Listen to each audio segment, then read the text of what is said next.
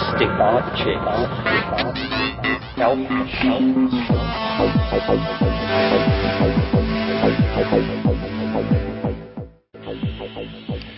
Greetings from Cyberdelic Space. This is Lorenzo, and I'm your host here in the Psychedelic Salon. In case you're joining us here for the first time, I guess I should point out that for the past few weeks I've been playing some recordings that were made at the Esalen Institute in the fall of 1989 and again in 1990. The tapes of these conversations, which the participants called a trialogue, were loaned to me by Ralph Abraham, who is one of the participants in these discussions, the other two being Terence McKenna and Rupert Sheldrake. So far, we've heard them talk about topics that run the gamut from creativity and chaos to imagination, the world soul, and entities from other dimensions. Today, we're going to hear the second side of the 8th tape in the series, which is titled The Resecularization of the World. And we'll pick up where Ralph Abraham was discussing the fact that organized religions should acknowledge the validity of the so-called pagan forms of worship that had preceded them. I think convergent evolution is a gentler way to go. I think that there's a real gap, a conflict between these two different strategies of starting a new system based on the archaic revival or pagan revival on the one hand, and revolution of the churches, resacralization by religion on the other hand. And that has to do with traditional church practice of denying the validity of previous forms, archaic pagan forms, and particularly carried to the point of revising history. I mean, pulverizing goddess figurines and statues and so on. What would be necessary besides partnership of the genders, local control, a green politic, and so on within the ritual of the church would be an acknowledgement of the validity of the essential religiosity of the pagan forms, including the goddess, the worship of idols, and so on. And the psychedelic. And that means that the Bible might have to be, here it is, abandoned. The Bible might have to be abandoned as sacred document of the church. No, reinterpreted. Reinterpreted. Okay. That's a process that goes on continually, and the whole development of the Christian religion, like any other, depends on a series of reinterpretations of traditional texts. So the reinterpretation that's going on right now is through the process theologians an attempt to develop the idea of an evolutionary God, of an evolutionary universe.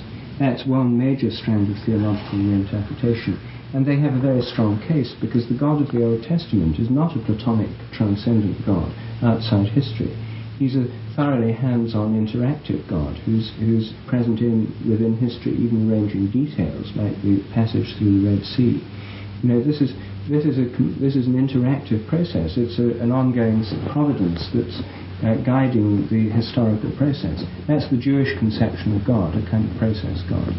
They would say, and I think they're right, that this is in fact the true Judeo-Christian conception. So a process evolutionary model is one revolution going on in theology. Another is the recovery of the feminine and a recovery of the tradition of the Shekinah, the feminine presence of God. Sophia, the holy wisdom, is the feminine wisdom principle, which is it could fulfill many of the roles of the world soul, which is feminine. A revival of that whole tradition. These revolutions are actually occurring in theology right now. Well, is there a tradition of Old Testament scholarship that can reinterpret stories about David and Melchizedek or Jericho? I mean, all these... Oh, well, they're all being reinterpreted all the time. Melchizedek is, according to Father Bede's reinterpretation of it, the figure of the cosmic priest, who represents the priesthood of the cosmic religion, which is the root of all religion. And that's the religion which links us to the feature of the cosmos, to the earth and to the heavens, and to the cosmic revelation. And this is also implicit in the Old Testament, you see, because Noah, who is saved by God after this catastrophe, is given the promise the rainbow. The rainbow is the sign of the cosmic covenant between God and Noah. But Noah isn't a Jew. He's the only man and woman. His family's the only family that survives the flood, and he's like the new Adam. He's the father of all humanity, of all races. It's only much later that you get to Abraham and the founding father of the Jews.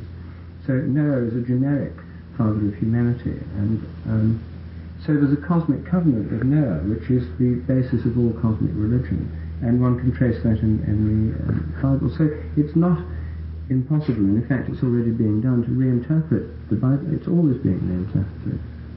So one place would be getting rid of it, the other would be reinterpreting it, but the route that will be followed within the organic development of religion is reinterpretation. So what's going on then? Is that basis of optimism about the future of our civilization? Well, I think it's going on. I think it's going on to some extent. I think it needs to go on a great deal more. And you see, I think that if one's going to have a syncretism, one has to have things that can grow together. And there's no way in which a more priestess-based feminist element could grow together with this tradition than if it came into being. I mean, it has to come into being. And if the thing that can raise people to the barricades of this jihad, this green crusade, is the flag of Gaia, I mean, that seems to be the unifying banner of the present movement. It's the goddess, Gaia. It's the Great Mother. And as soon as you mention that it's the Great Mother, a lot of people start going off the idea, which is why the Gaia hypothesis is preferred by many of its proponents to be veiled in the obscurity of an antique tongue as Gaia rather than Mother Earth. Because Mother Earth reminds people of mothers and then of their own mother, and tends to press buttons which many people would rather not have pressed when thinking about such abstract issues as the future of humanity on the globe. But that's the trouble with these metaphors, or the strength of them, that they do connect you with these concrete realities of experience. Anyway, if there were to be a true Mother Earth religion developed, it would obviously have priestesses rather than priests, because its central figure is a goddess. It would be relating human life to the earth, first and foremost. And it would tend to, then, our bodies return to the earth. It would get into the whole material cycles. It wouldn't have much emphasis on the stars or the heavens. And I think it would be very claustrophobic for a lot of people before very long. And people who'd want a religion that also brought in the aspiration for the stars, the heavens, the greatness of the cosmos, the space of the heavens. Then you'd have the choice of religious things. Is there a god of the heavens, or is there a goddess of the heavens? Well, in ancient Egypt there was a goddess of the heavens who arched over the body of the earth. And Christianity, in response to that particular question, offers one a choice of either. Because God the Father is the Father in heaven, is traditionally the sky god.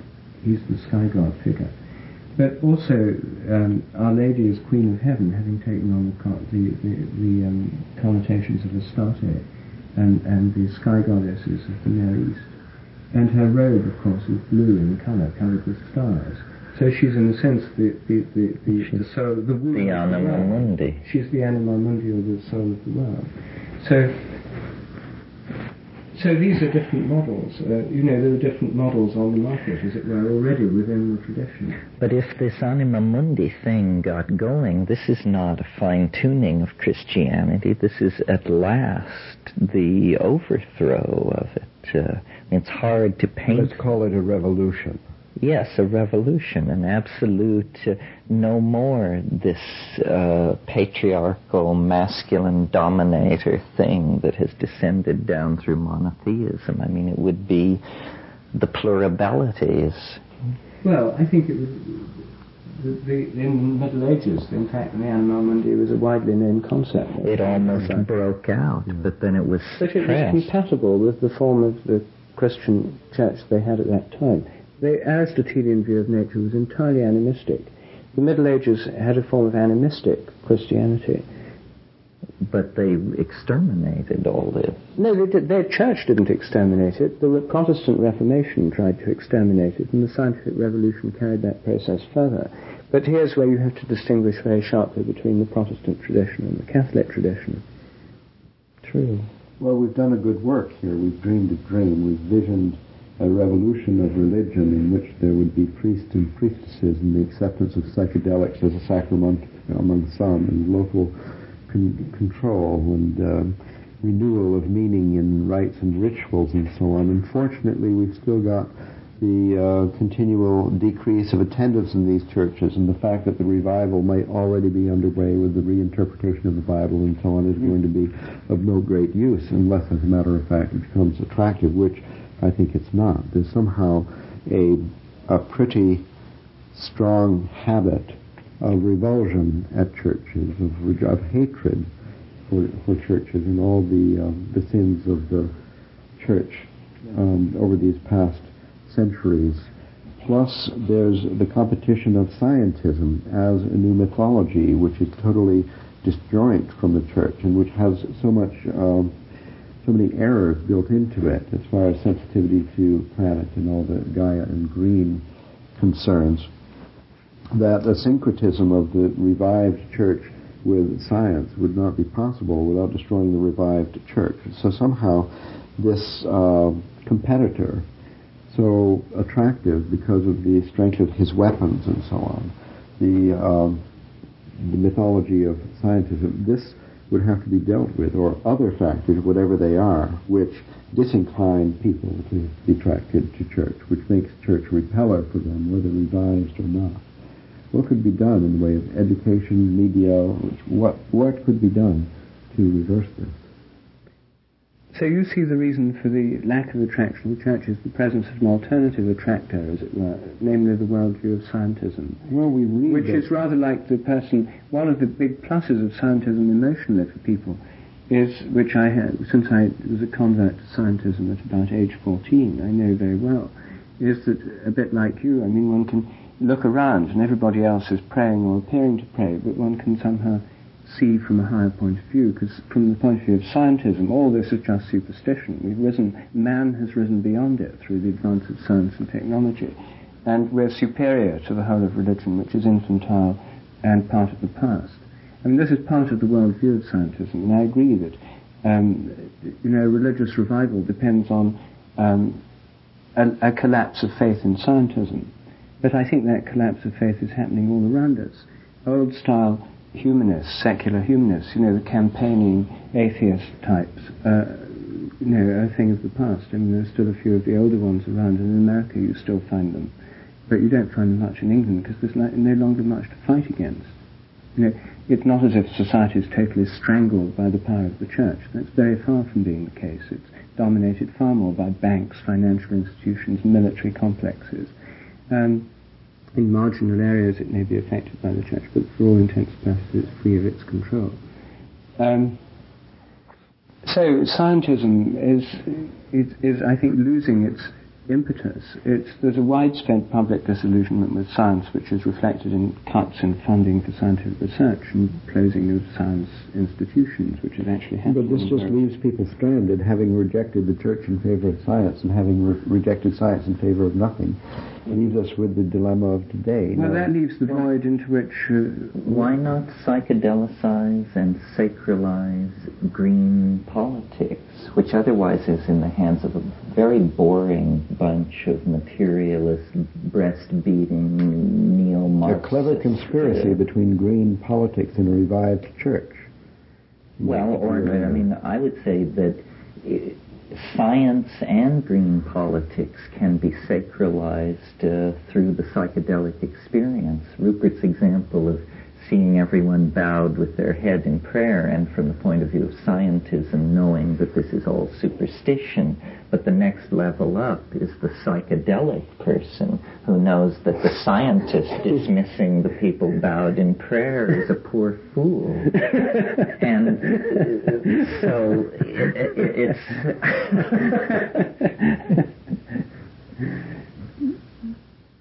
I think that green politics, that what makes it so wishy-washy is its lack of a forthright metaphysic, and that they insist that they're rationalists, reformed socialists, saw-the-light Marxists and all this other stuff. And none of that is good enough to inspire anybody. But a Green Party that used a mystical language, a psychedelic language, a language of integration and control and emotion and all this, would have, I think, a tremendous appeal. That's why Rupert is so keen for this ayahuasca cult coming out of Brazil, because on one level it's simply preserve the rainforest, help out little people, your typical bleeding heart rap. But on another level, it's a psychedelic religion that makes claims on the imagination, the heart, the soul. So here's an attractive partnership. Green plus psychedelic. How about the Eleusinian mysteries celebrated in the Cathedral of St. John the Divine? Something yes, on that plant scale. Psychedelic. It has to be understood that that this is the way to the Gaian mind, that these things are sacraments, not metaphors for sacraments, real sacraments, and that their efficaciousness can have political consequences if the two forces are brought together right. Oh, everybody's going to try and out-green everybody else. The trick will be to tell the weasels from everybody else. No, but they very well might out-green each other within the current context of desacralization,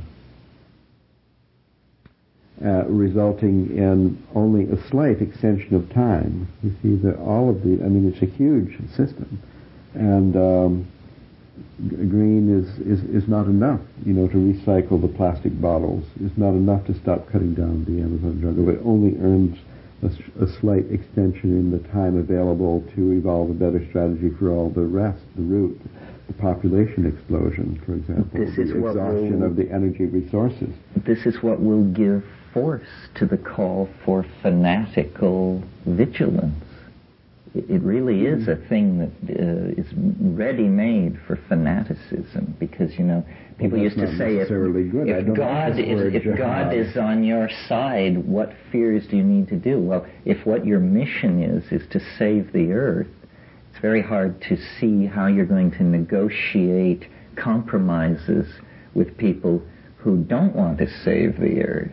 Well, the answer is you have a range of people like you have in the environmental movement. You have Earth Firsters who are prepared to go furthest. They're the kind of radical terrorists. The commandos. And then you have other groups like Friends of the Earth and Greenpeace, which has now become more moderate, prepared to negotiate with the powers that be. But it's the extremists who set the agenda, and then the others can only moderate. In the wake. Yes, the others can only moderate in the wake. And I think that's the right-wing think tanks in Britain and America have shown us in the last 10 years, how a few people thinking out extreme policy options, or as they call them, future scenarios. Just 20, 30 people think out these sort of programs like privatizing things and so on. And then they set the agenda. Then there's sort of more moderate institutes that when the debates and been stirred up and the whole attention of the debaters shifted over in that direction through creating that as an option, the debate. Then a more moderate institute works out the details and they get it achieved. Well, this is classical revolutionary theory. If 30 people were willing to wage unconditional warfare against anyone who opposed saving the earth, headlines would follow, huge debate in the media, the immediate softened position directly behind them, the further softened position. Everybody would have to be heard from, like these people who blow up lumber trucks and dynamite railroads that are used to bring the wood out of the forest. I mean, this is all theater. Well, basically, this sounds splendidly optimistic. The bad news is good news. The magnitude of the problem guarantees a response. The response will probably succeed. The successful Green Party will automatically negotiate a new partnership with the reinterpreted church. But frankly, I just can't imagine a holy war resulting in a peaceful partnership society. Well, I think that this is a very desperate situation. The hope would be that faced with the possibility of a holy war, they would just abdicate. And the existing institutions would say, all right, we'll save the earth already. Rather than being hung, we'll save the earth. Sorry we didn't move faster, didn't quite understand what you were signaling. Now we've got it. Now we'll save the earth. By threatening them with chaos, absolute turmoil. But anyway, this green movement, if it's to be effective as a political movement, must have a spiritual and a mystical dimension. And I think that's where the question comes in of how would it acquire one without either allying itself to a greened form of Christianity or Judaism, or without inventing its own kind of priestess or priesthood and carrying out its own rituals. Now, frankly, I don't see the latter happening. I can't imagine the green politicians in Germany and Britain. Psychedelics is the obvious alternative. Well, I think there's a because it's an time scale problem, because the crisis is coming upon us with the speed of a tidal wave. I think that in the long run it will be it'll be compared to the deluge. It's the flood, and we're the abdication of the great institutions of society from their present position and the rate at which they can jump onto the green bandwagon is quite fast compared to the time it will take to revitalize the church, to reinterpret the Bible, to obtain new sacred music, to institutionalize the priest and priestesshood of psychedelic exploration, and so on. And that people had really better get moving, I think, in the revitalized church movement if they want to be on the bandwagon at all. Well, there are probably, if it's to be a psychedelicized green movement, the people who could lead it have been training themselves for years. They just didn't understand that's what they were training themselves for. But called upon to do so, they could step forward and operate in those positions. But I think your idea of an order within, you had this model of the Franciscans and so on. What it would be, the best model would be one of like the Franciscan order. Yes, which would be a kind of autonomous local chapters loosely affiliated with the church, not in opposition to it, working loosely within it, and therefore being able to affect the whole network of it. And so a priesthood of greens, especially the psychedelic committee, would keep track. The psychedelic order. The psychedelic order, or a green order. It would be a green order. And I think it would be very interesting to see what happened. I think it would have to have an ecumenical quality. In other words, I think it would have to be linked up to a green order of Judaism, because I think they'd have to work closely together. If this movement's to work, it's to be one where the Judaic tradition, and the Christian ones develop together, I think, in this process in the West. Because I don't think that it would work otherwise. Because so many influential people in Western society are Jewish. And if they're always going to be pulled towards the sort of old-style Zionist view of Israel and stuff as the sort of ultimate in world politics, it's not going to be very helpful. And so to come into this broader vision, I think there'd have to be green, Christian, and Jewish movements, different orders. Yes, different orders, but there need to be green mystical orders associated with every religion that among themselves would have no discrepancy as to their view, based as it is upon this pure channel. Right. And therefore that would serve as a kind of neural network connecting up into a new unity, all of these presently very diverse systems. That's right. The big green orders of Islam, green orders of Hinduism. And the green orders... Neo-Sufi and Neo-Kabbalah. That's right. And the green order in America would have as one of its roles the reconnection with the sacred places of America and their re-honoring and appropriate ceremonies.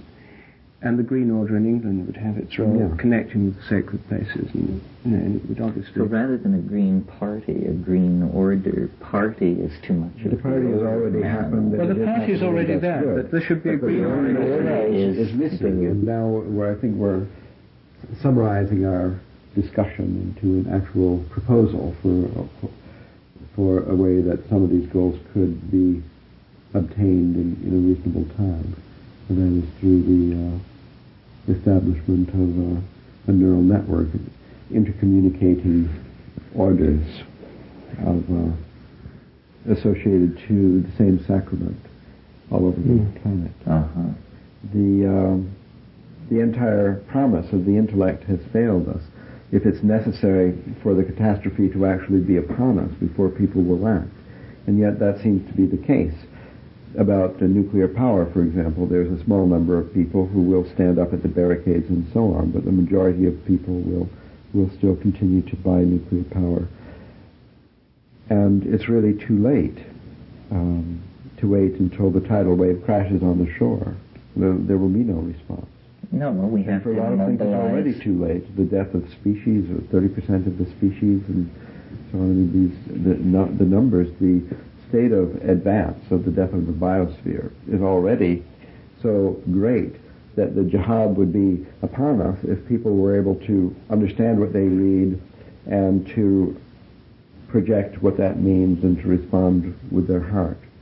So what they need are people and organizations which give permission to do that, and then their anger will rise. They won't have to be told what to do. They will know what to do if you just connect it up for them. They'll be furious. Well, I think that part of the problem is the denial of the problem, and part of the denial is the corruption of the news media in not reporting the news.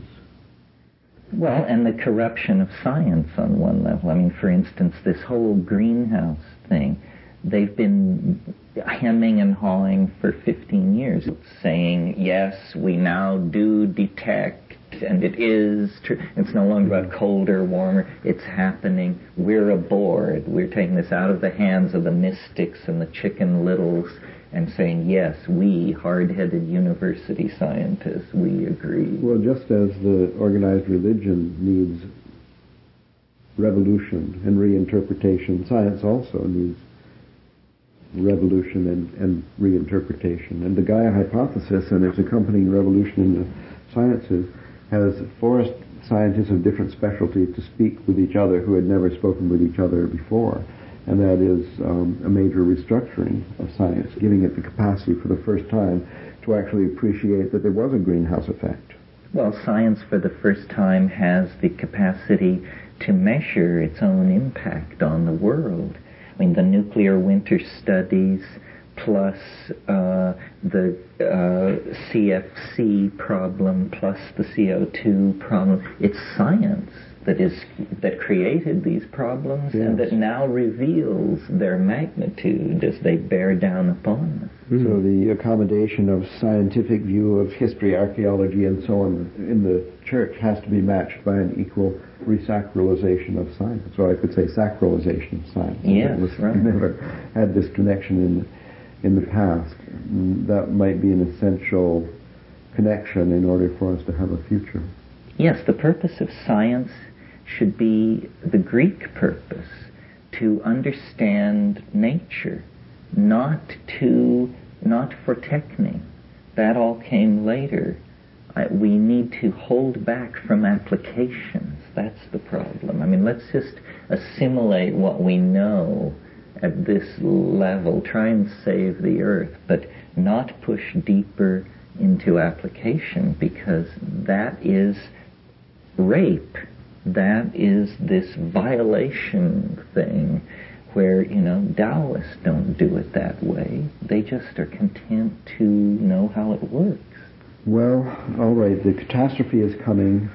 The revitalization of the church and the revision of science are already underway, and maybe in order to actually nucleate the social transformation that's implied, in which will inevitably result if we're lucky, it requires a certain nucleation site, a model first exemplar of this coalition.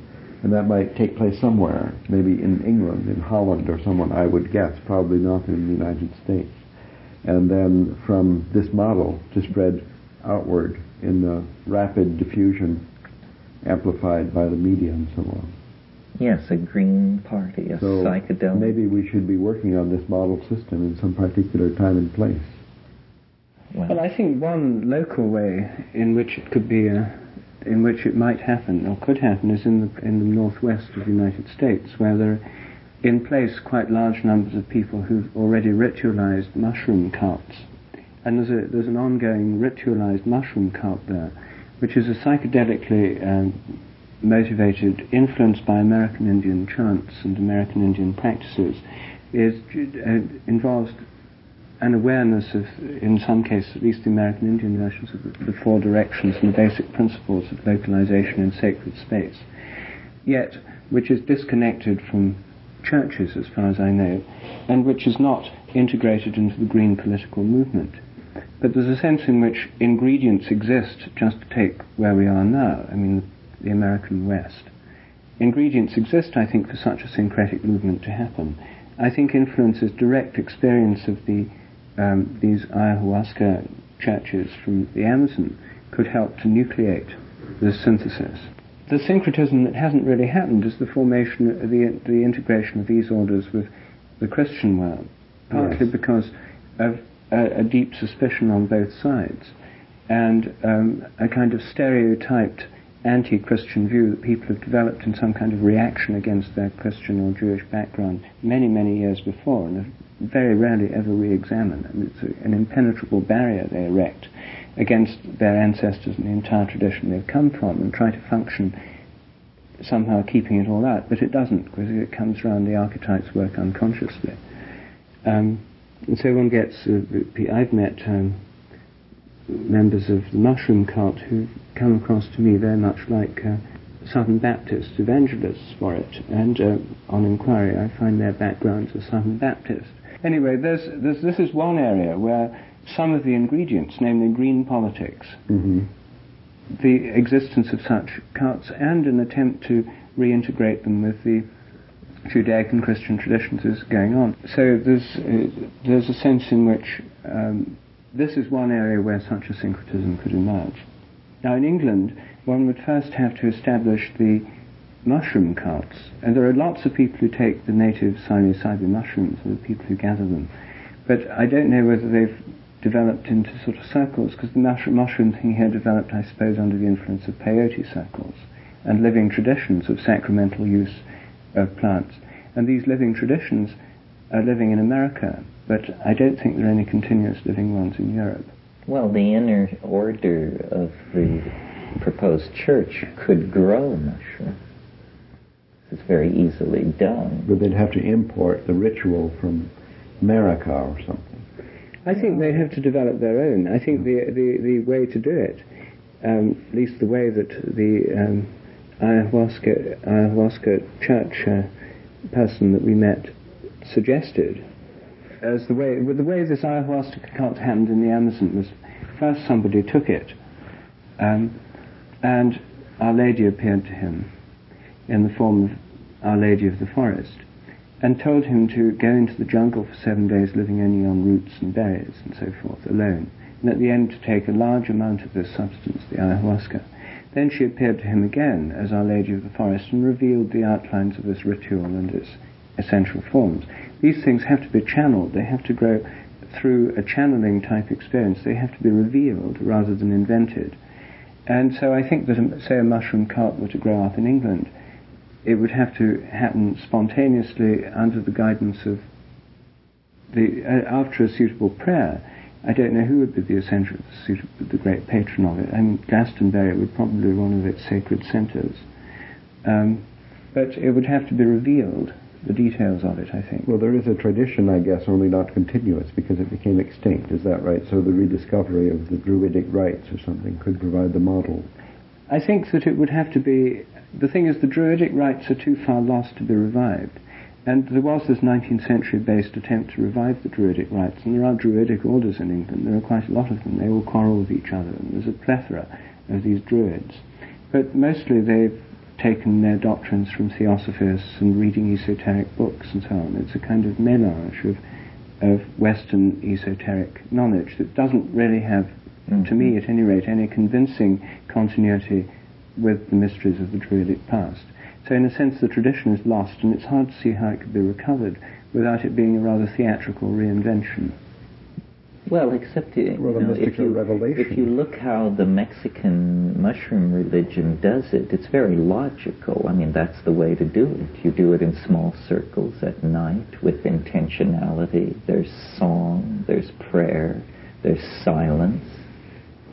It's not a leap of imaginative vision to conceive of one of these ceremonies. No, it's very easy to conceive of them, but for them to have a kind of authenticity in the eyes of those who participate in them, they have to have been revealed rather than invented. Well, they are psychedelic experiences. The authenticity is going to come from the thing itself. We're not talking here about reciting mantras. This is the real thing, you know. I know, but the thing is that the ceremony, I think, would need to be rooted in the spirit of the place and that sort of thing. There would have to be certain ritual elements for it to function, rather than to be rooted in the spirit of the place and to be part of a larger movement such as we're talking of, namely a green order, which would be the kind of mystical branch of a larger green movement. Well, you see, what I'm trying to do in my book is argue that the mushroom was the symbiote of humanity, and that thus all human beings in all times and places can actually claim it as their... So there's a gigantic creode. Yes. It should be possible to excavate it from any time at any place in the future. That was the religion of human beings for the first 1,000,000 years. And it underwent a diminishing 10,000 years ago. And so the creode is in the vast. glacial. Yes. With the desertification of Africa, it was broken up as recently as 7,000 or 8,000 years ago. There were probably still intermittent mushroom ceremonies when it climatically was favored to appear. But I really see it as a restoration of this lost symbiotic partner. So it isn't even ultimately a matter of the psychedelic experience per se. It's that psilocybin has some unique relationship to the evolution of the human nervous system. It in fact turns the human nervous system into an antenna to the Gaian mind, and then people behave appropriately in the same way that termites behave appropriately within the morphogenetic field of the termite nest. But if this antenna is not present in the human being, then the human being has to think up their own program, and it's usually power-crazed, lethal, short-sighted, and grabby. But if that's the case, do we know that the mushroom plants that have sprung up, for example, in the northwest of the United States, have these led to, is your impression of the people who belong to them that these are people of an entirely different quality from those who don't belong to such groups, and that they're appropriate and in tune with the Gaian mind? Oh yes, they tend to be rural, they tend to be communal, they tend to be non-motivated in the economic realm. In other words, they are living simply. Voluntary simplicity is a concept they're well familiar with.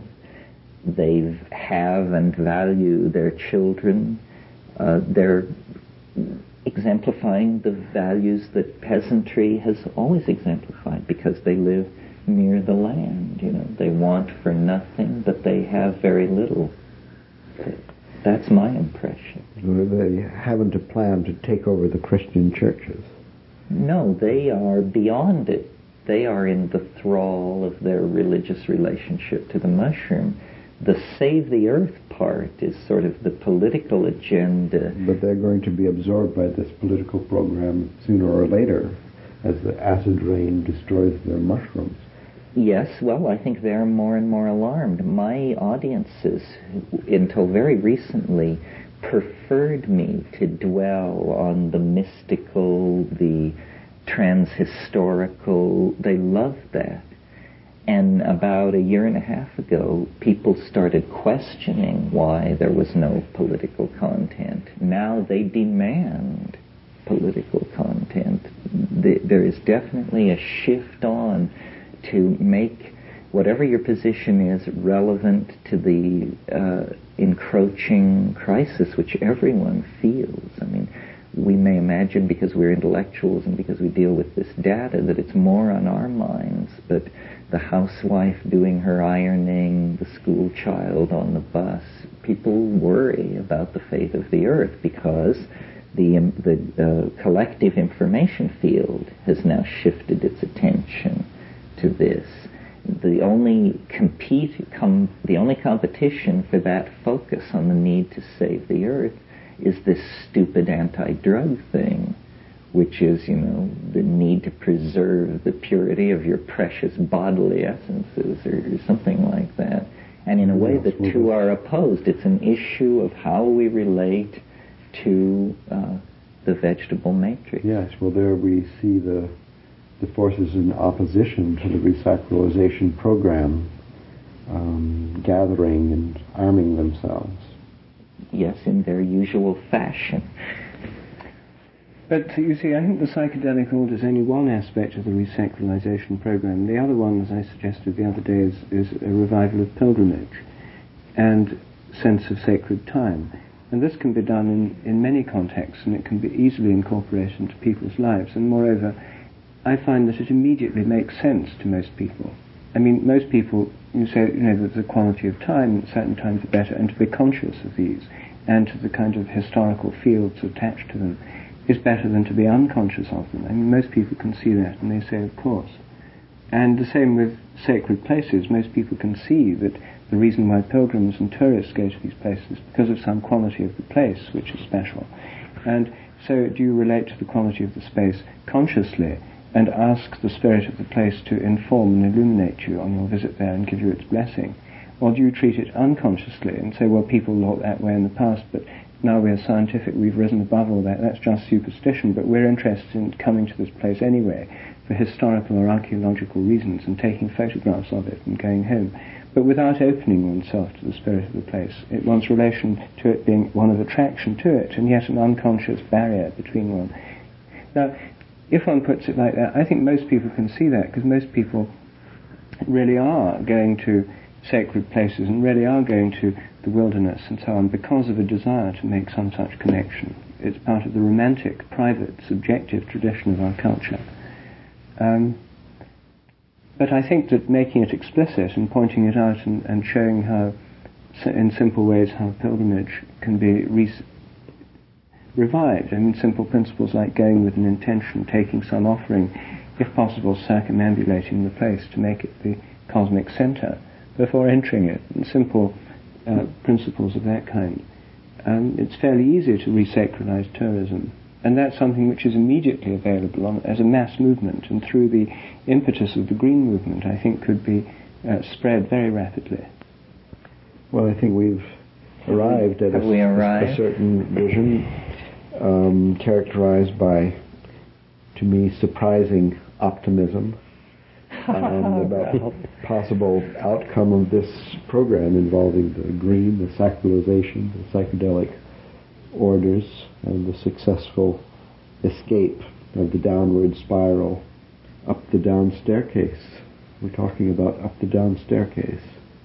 And the way it's emerged in our trialogue, I think it sounds fairly plausible that it's possible and it's underway. You've got a summary. I haven't the energy to summarize this, because every time I try to summarize it, you've added something further. I think it's in good shape unless you feel a summary coming on, and I'll just shut up. Well, a diagram. Ralph has this great ability to turn everything into diagrams. Yes, well, we have a diagram in mind, definitely. We have, through poking around, rediscovered the basic institutions of civilization, the religious, the political, or the state, and the relationship to the earth. And then we've proposed revitalization of each of these areas and found them already underway. And then we've seen that the connection of these root revolutionary movements needs to be provided as a kind of a matrix between them, which would then integrate them into kind of a new social form with a chance of having a future. And this intracellular matrix between the roots could grow by evolution from a kind of a nucleation event.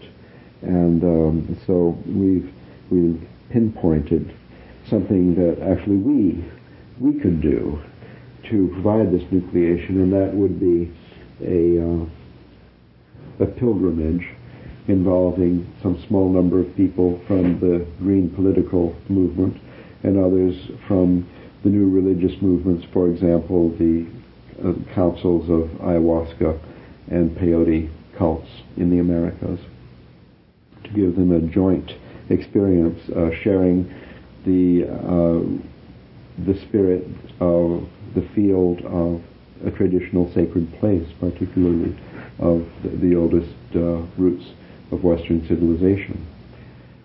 I don't know if we will actually do this, but we have at least dreamed up something we could do that has the potential of have a lot of bang for the buck in terms of giving people our idea for a new society. Thank you. Thank you.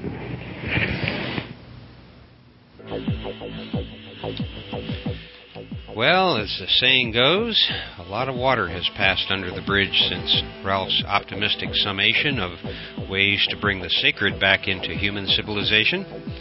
I guess on one hand you could say that not much has changed, at least on the surface, but behind the scenes, at least in the psychedelic community, I can say that my personal experience has been to see many of my friends move from using psychedelic substances primarily for pleasure into more of a mystical dimension, which really isn't very surprising to anyone who has personally experienced these gratuitous graces. So maybe the resacularization of the world is actually taking place, just like the trial loggers were hoping for. I guess my main criticism of this thread of their conversation stems from the fact that, for the most part, they were speaking from a Judeo-Christian perspective. Although Rupert did try to interject the Muslim side on a few occasions, for the most part they weren't able to also touch on the forms of Buddhism, Hinduism, and the wide varieties of religious experience available throughout the Far East. And it's not a criticism, actually.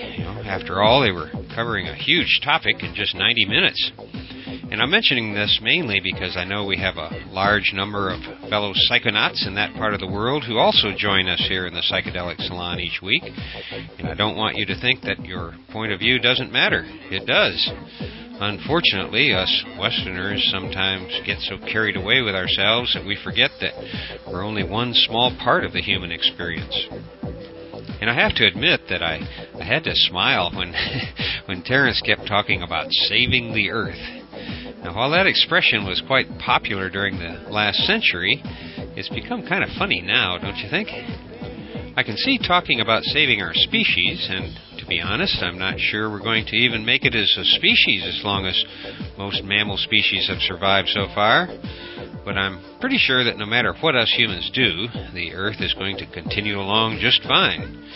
There's nothing wrong with talking about saving the planet, but unless and until we humans can get along with one another and with the biosphere, saving ourselves seems to be where the focus should be.